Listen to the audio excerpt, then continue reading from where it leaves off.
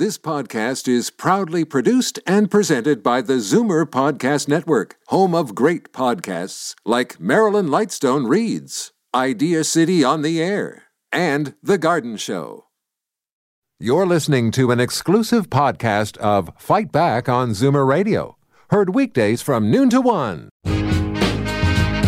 Now, Fight Back with Libby Znaimer on Zoomer Radio.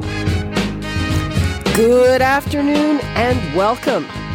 We will get to that report that shows Ontario drivers are overpaying shortly. But first, another day, another round of school strikes. Today, high school teachers in Peel and elementary teachers in Peel and York are walking the picket lines. Also, teachers in Ontario's French school system are holding a province-wide walkout today, the first since the inception of French language school boards in 1997. And another first since the late 90s. Members of all four teachers' unions will walk out together next Friday, February 21st. That walkout will affect 2 million students. So right now I'm going to get an update from Ontario Education Minister Stephen Lecce. Minister Lecce, thank you for being with us. Thank you so much, Libby. I appreciate it. Okay, so it seems that the position of the union that this is about cuts and their walkout is not about money is resonating with the public. We had a public opinion poll earlier this week, which showed on two of them actually that on a whole bunch of questions, the public is moving toward the union position. They believe the union when it says that it's about education and not about the money. They believe the unions are being more fair and reasonable than the government. What's your reaction to that? And just so I'm clear, you're referring to the poll commissioned by the teachers union, OSSTF? No, I'm referring to a DART poll, and then there was another Angus Reid poll. Right, one of which was commissioned by the Okay, one of them, but they both... For full disclosure, Libby, yep. That's important for people to hear. Okay, yes. The source of the poll, but the STAR poll, I think it's actually quite interesting, Libby.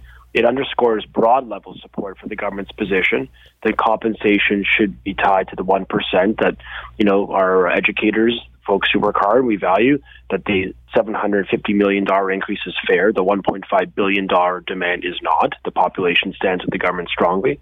They also agree overwhelmingly on Regulation 274 on the hiring practice. They agree that the government should try even incrementally to change the hiring practice, which the unions want to preserve, which works for them, 100% based on seniority in the union, not on their qualification, not on equity considerations, not on merit as a guiding principle of hiring new educators.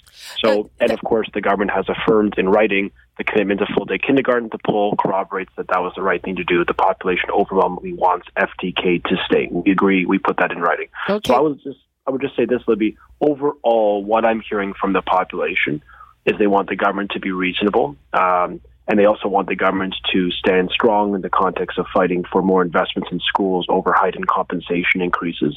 And I want people to know that, we are going to remain squarely focused on, and as I mentioned yesterday at the Canadian Club when I was speaking, redoubling our efforts to get a deal. I just think parents deserve one, kids deserve one, and I'm going to work very hard, and I'm calling on the union today, as I did yesterday, to invoke private mediation, a sensible option that can help us get a defensible outcome, a deal that I think all of us want and the kids deserve. Okay, I have a question on that in a moment. But first, I'm going to ask you the same question that I asked the union leaders the other day, because, again, those polls do show a little bit of movement towards the union position. The question is, why would you not say, given that the public seems to be against those e-learning classes and also the increase in class size, even though you have come off those a bit, why wouldn't you say, we stand for the 1%, we're not going above that, but we will back down on those two other issues? Would you say that? Well, I've always indicated, actually, on classroom sizes, which is the second issue I think you're noting. I've actually always said that we want to retain low classroom sizes, and I stand ready through innovative ways to achieve that. I am fully committed to keeping classroom sizes low in this province. In fact, under our plan, we have the lowest classroom sizes in Canada by far when it comes to the earliest years in elementary. we're maintaining all-day kindergarten. And these are important data points. But when it comes to any future changes, I am fully committed, Libby, to finding a pathway where those numbers remain low. But in a choice, in a world of finite resources, it's a matter of, budgets are philosophical documents of where your priority is. If we're going to keep classroom sizes low and and try to reduce that number, you can't do that and add another $750 million in tax dollars for compensation. And I just think it's like we can't let this be an abstraction. The choice is to raise taxes on working people in the province of Ontario to pay for higher benefits and entitlements and wages. And I choose to say no to that. I think that's unreasonable for folks who make in and around $92,000 if you're a OSSTF, a high school teacher. So, would you make further concessions on those 2 points if they would agree to stick to the 1%? We've already made significant moves, but I've indicated I've given my negotiating team the authority to drive a deal. And I'm open to innovative ways to do that, including on classroom sizes. But it requires the unions to be willing to make some moves themselves. And I often bring this back to this point, Libby, with you and others, because, the sort of expectation in the question is that one authority should move. And I would argue that the people of Ontario want everyone to make some modest moves towards a deal. It really does take two to tango. It's not an expression, it's a reality at the table.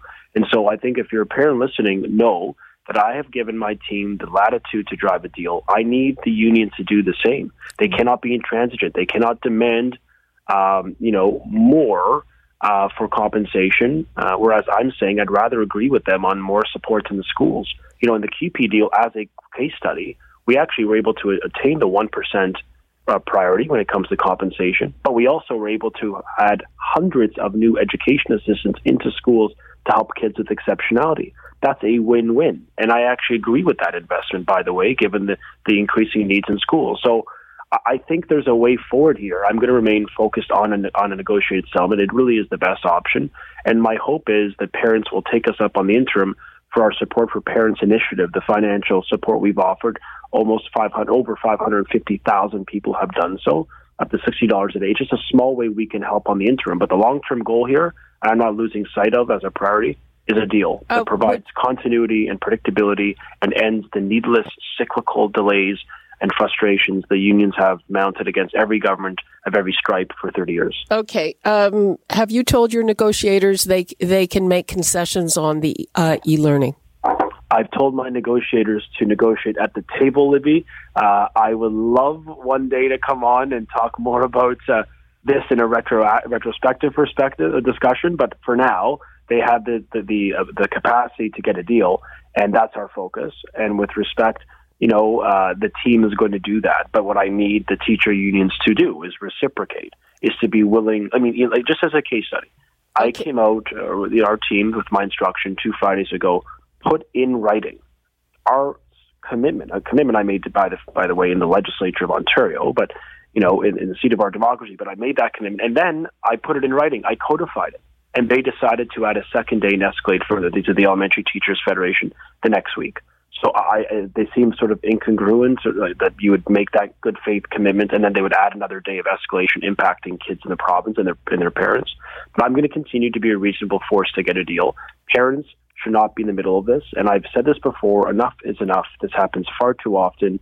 Kids are being impacted, families financially, there's stress being imposed on them. And on the educator themselves, I think they want to be in the class. So the teacher union leaders need to heed the point to redouble our efforts to accept private mediation. Can we talk about this for a moment? Let me just jump in and ask a question about that. Sam Hammond of the elementary teachers said that you have a perfectly good mediator now. Why are you insisting on a private mediator? The current one says there's no point getting you back to the table. You're too far apart. We've almost started negotiating just under a year.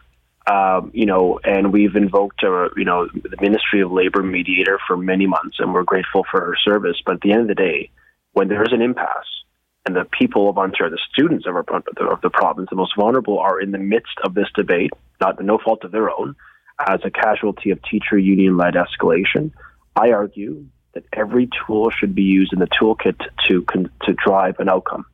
And the fact that we have, in the QP negotiation a month ago, came to a similar impasse, heightened rhetoric and everything else that came with it, and yet we didn't get a deal. and I benchmark our success by stability. And so we then chose private mediation. That union did not include preconditions. They did not suggest we have to accept all of their demands in order to consider private mediation. They just accepted it. And some days later, it led to a deal that ensured schools stayed open for every class in the province of Ontario.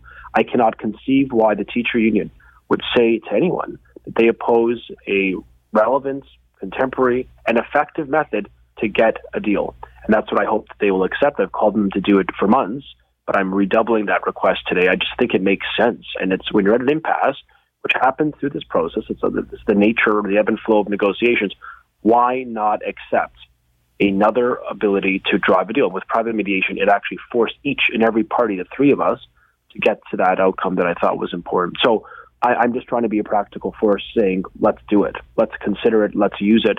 It seems to have worked just months ago. Okay. Stephen Lecce, thank you for being with us, and I hope there's better news the next time we talk to you.